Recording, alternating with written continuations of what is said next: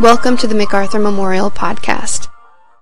Located in Norfolk, Virginia, the MacArthur Memorial is a museum and research center dedicated to the life and legacy of General of the Army Douglas MacArthur.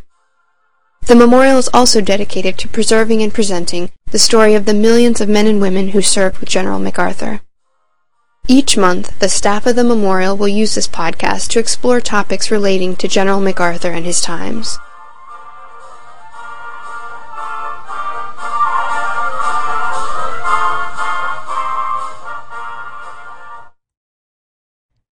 On October 19, 2014, the MacArthur Memorial, the General Douglas MacArthur Foundation, and the Embassy of the Philippines hosted a special reception to commemorate the October 20, 1944 Leyte landings in the Philippines.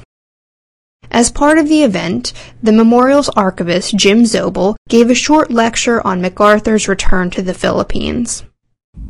Welcome, everybody. Thanks for coming. October 20th is always one of the biggest days at the MacArthur Memorial, just because of the return to Leyte, and this is the MacArthur Memorial. It's not because it's Colonel Davis's birthday on October the 20th. The return to the Philippines, Leyte, yes, Sergio Osmeña, Colonel Courtney Whitney, Brigadier General Carlos Romulo, MacArthur, Lieutenant General Sutherland, CBS News, Bill Dunn, and Francisco Salvarone. I can't tell you how many family histories we've destroyed over the years by people coming in and saying, that is my dad. It happens every time.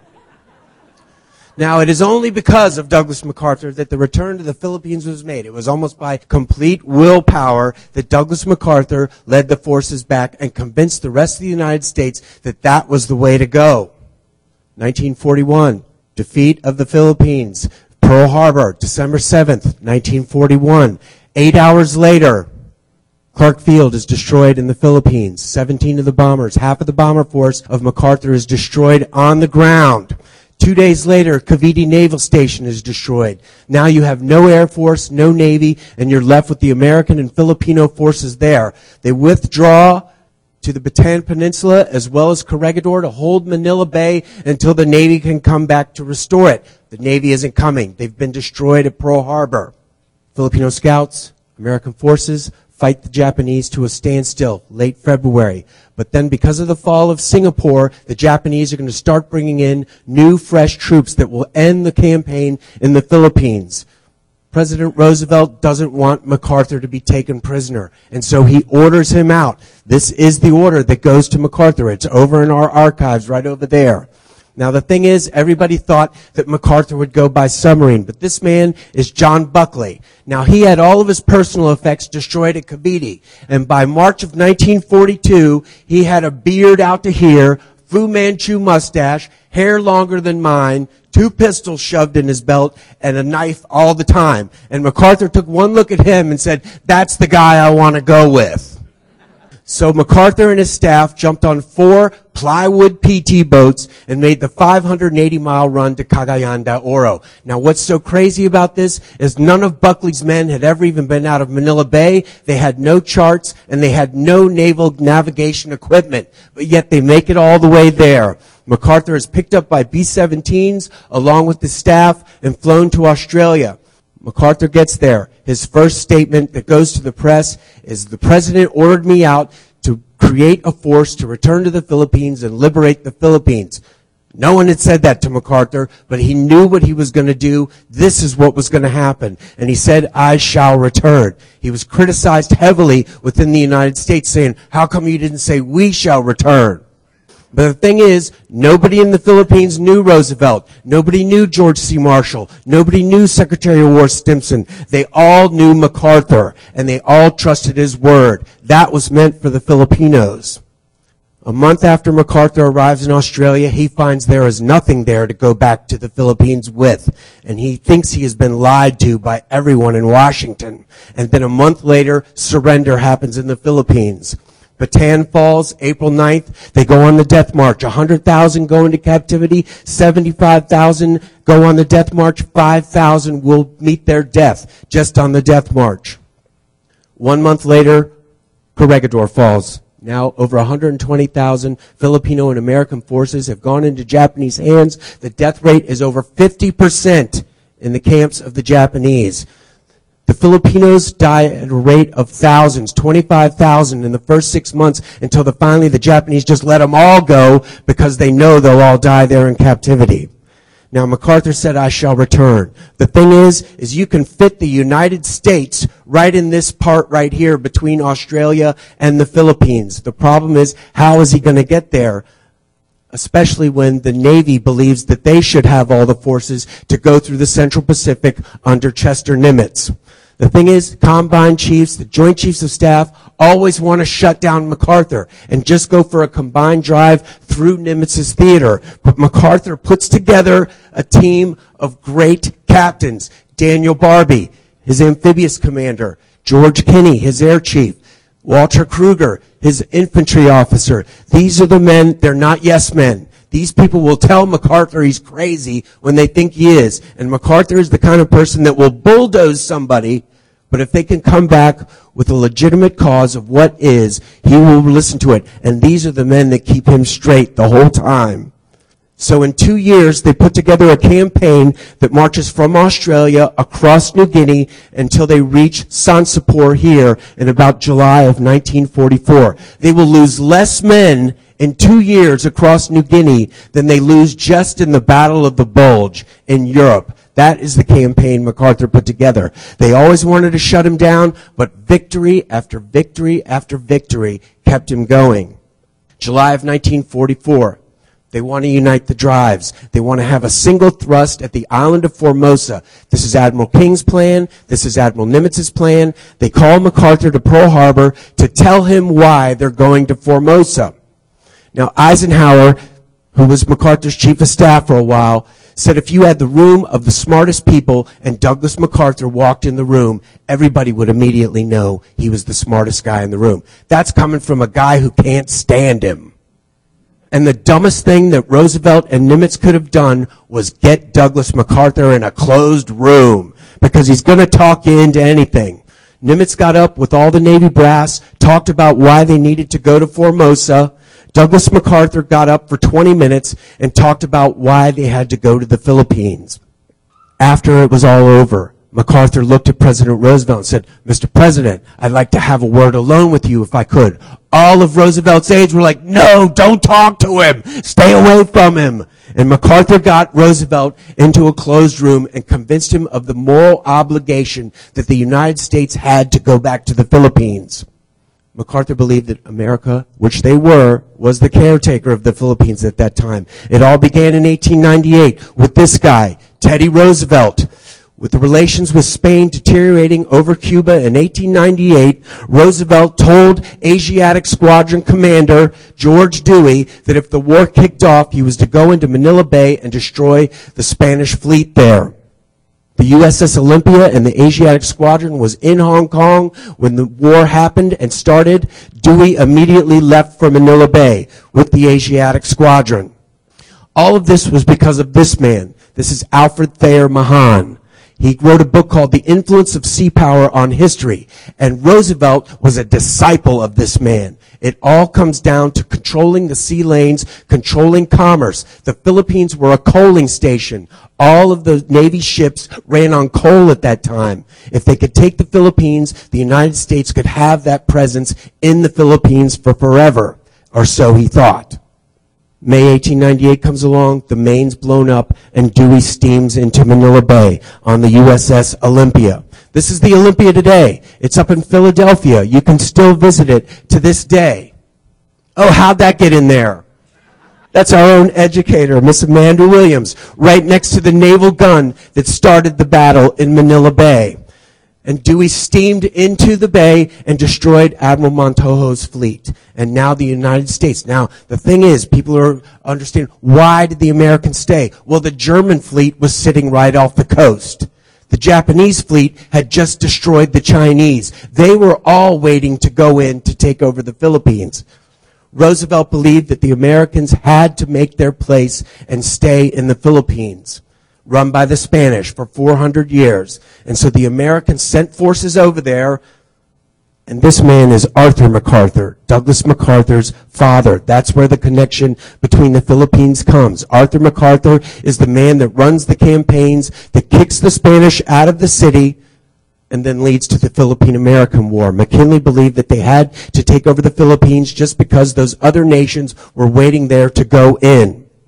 Emilio Aguinaldo, commander of the Philippine forces, couldn't understand why America, the home of the free, was now going to take over the Philippines. American forces are sent in there, 8th Army Corps under Elwell Otis, as well as MacArthur. They have the firepower that can overwhelm the Philippine army, and it leads to hundreds of thousands of dead within the Philippines. And now it has become an American possession. But the thing is, just like in Vietnam, Iraq, and Afghanistan, there is a major element in the United States that believes this is wrong. This is Mark Twain. He is one of the major anti-imperialists in the United States, and he starts writing article after article about how the Americans cannot do this, take over this country which they had promised this independence to. So they come up with the idea of benevolent assimilation. They'll take over the Philippines with the idea of giving it independence once they've given it a status where they can be on their own. They send a civil commission over under William Howard Taft, who will become president after Teddy Roosevelt comes in. The thing is Taft comes and finds Arthur MacArthur as the military governor. These two don't get along. Just like his son, Arthur MacArthur does not get along well with politicians. As well, he speaks in this flowery prose and this language that no one can understand. And Taft said every time he came to visit Arthur MacArthur, he'd have to go to the dictionary right after just to figure out what he was talking about. So the Americans go on the idea that they will control the Philippines, bring in education, habeas corpus, and educate the Filipinos about how they can take care of their own nation. The Commonwealth is built. Manila is built into the Pearl of the Orient. Trade becomes a major staple of the Philippines, sugar especially, and the islands are fortified. And this is when Douglas MacArthur comes in during the period of the Commonwealth period. Douglas MacArthur arrives in 1903, a young lieutenant. One of the first persons he makes friends with is Manuel Quezon, who was one of the guerrillas in the Philippines at that time. They will cement a friendship that will last throughout their lives. 1922, 1924, MacArthur comes back. He runs the 23rd Brigade. And then in 1928, 1930, MacArthur comes back for his third tour. Here he is with Manuel Quezon, Sergio Osmeña, and Manuel Rojas, the three future presidents of the Philippines. And these are MacArthur's friends. He doesn't hang with the colonial set. He hangs with the Filipinos. That's why they trust him. 1934, the Tidings-McDuffie Act. This grants the Philippines their independence in 1945. Benevolent assimilation, going to give back the Philippines to the Filipinos. MacArthur is brought out by Manuel Quezon to build a defense force to be able to defend the Philippines because he is very worried about the Japanese who are making their moves throughout Asia at this time. MacArthur comes, even though he's been promised funds, weapons by both the United States and the Filipinos. This is the time of the Depression, and there is nothing that gets put in. It's a very bright future for the Philippines that they are looking at. But the Japanese upset everything and destroy everything that Quezon, as well as MacArthur, as well as the Americans had been trying to build in the Philippines. This was that moral obligation that MacArthur was talking about. This is what convinces Roosevelt to back MacArthur to make the move into the Philippines. It also comes down to sea lift. You've got the lift to get to the Philippines. You don't have the lift to get into Formosa. MacArthur had convinced them.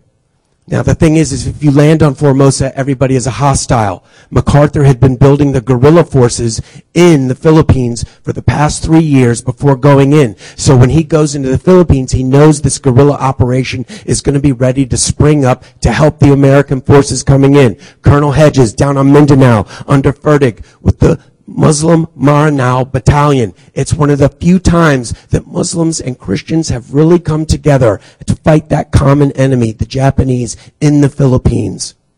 The first person he sends in after getting radio contact with the Philippines, do you know who that is?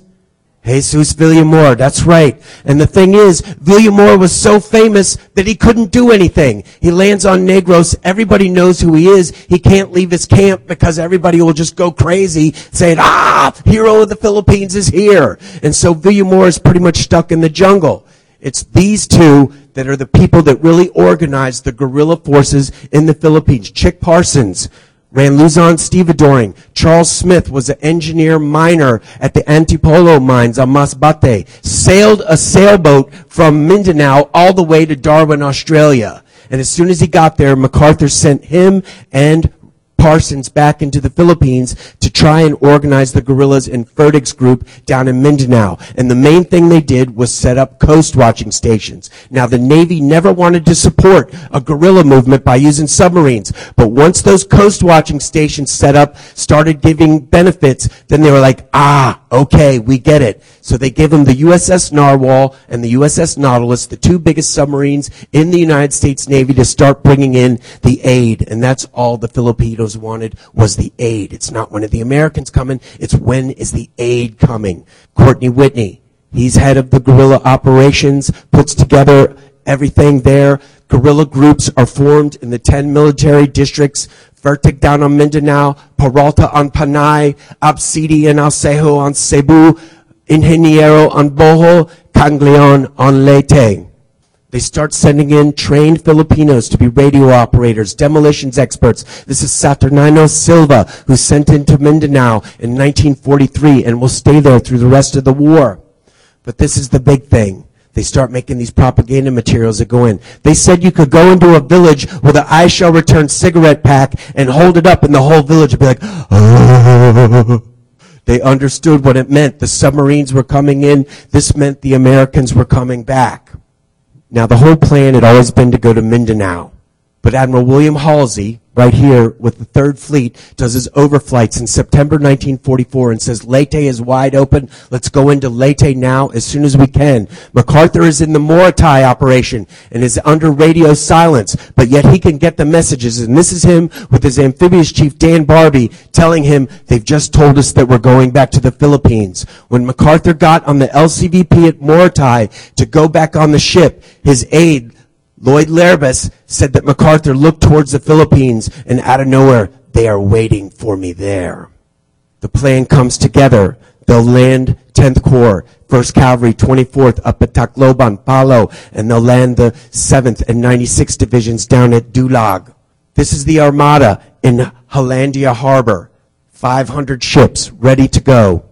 And this is what it looks like. The arsenal of democracy. The United States is able to put together these drives even though they're fighting the war in Europe as well as the war in Asia. This is the fleet in Leyte Gulf right before the morning of October 20th. October 20th, after pre-shore bombardment, the troops start loading into the LCVPs, hit the beach in one of the largest armadas that has ever come to be in the Pacific. MacArthur watches from the USS Nashville as the troops go ashore. It's very lightly defended by the 16th Division under Shiro Makino, but that will not last long. The Japanese will start putting in a great deal more troops. Robert, if you could play, I think it's proper that we hear MacArthur's speech on the beach that day. The voice of freedom, General MacArthur speaking. People of the Philippines, I have returned. By the grace of Almighty God, our forces stand again on Philippine soil, soil consecrated in the blood of our two people. We have come dedicated and committed to the task of destroying every vestige of enemy control over your daily lives and of restoring upon a foundation of indestructible strength the liberties of your people. At my side is your president, Sergio Osmeña, worthy successor of that great patriot, Manuel Quezon, with members of his cabinet. The seat of your government is now, therefore, firmly reestablished on Philippine soil. The hour of your redemption is here. Your patriots have demonstrated an unswerving and resolute devotion to the principles of freedom that challenges the best that is written on the pages of human history. I now call upon your supreme effort that the enemy may know from the temper of an aroused and outraged people within that he has a force there to contend with no less violent than is the force committed from without. Rally to me. Let the indomitable spirit of Bataan and Corregidor lead on. As the lines of battle roll forward to bring you within the zone of operations, rise and strike. Strike at every favorable opportunity. For your homes and hearths, strike. For future generations of your sons and daughters, strike. In the name of your sacred dead, strike. Let no heart be faint. Let every arm be steeled. The guidance of divine God points the way. Follow in his name to the holy grail of righteous victory. 3 days after the landing, the Philippine government was restored in front of the Tacloban provincial capital right there. Sergio Osmeña was given the reins of power. This is Ruperto Ganglion, guerrilla leader of Leyte, who was given the Distinguished Service Cross by Douglas MacArthur right on the steps. Now, the Japanese did not sit and let this happen. They were ready. They had created plans for 4 different scenarios in case the Americans hit 4 different places. Show 1 was the idea plan for the relief of or for defending against the Philippines. Admiral Ozawa was to take the northern carrier force to decoy the Third Fleet. Admiral Kurita was to come through the Sibuyan Sea through the San Bernardino Straits, and Admiral Nishimura was to come through the south and through the Surigao Straits. Luckily, American air power found out beforehand. This is the largest battleship ever built by the Japanese, the Musashi, under attack in the Sibuyan Sea, and was put to the bottom of the ocean by American carrier planes.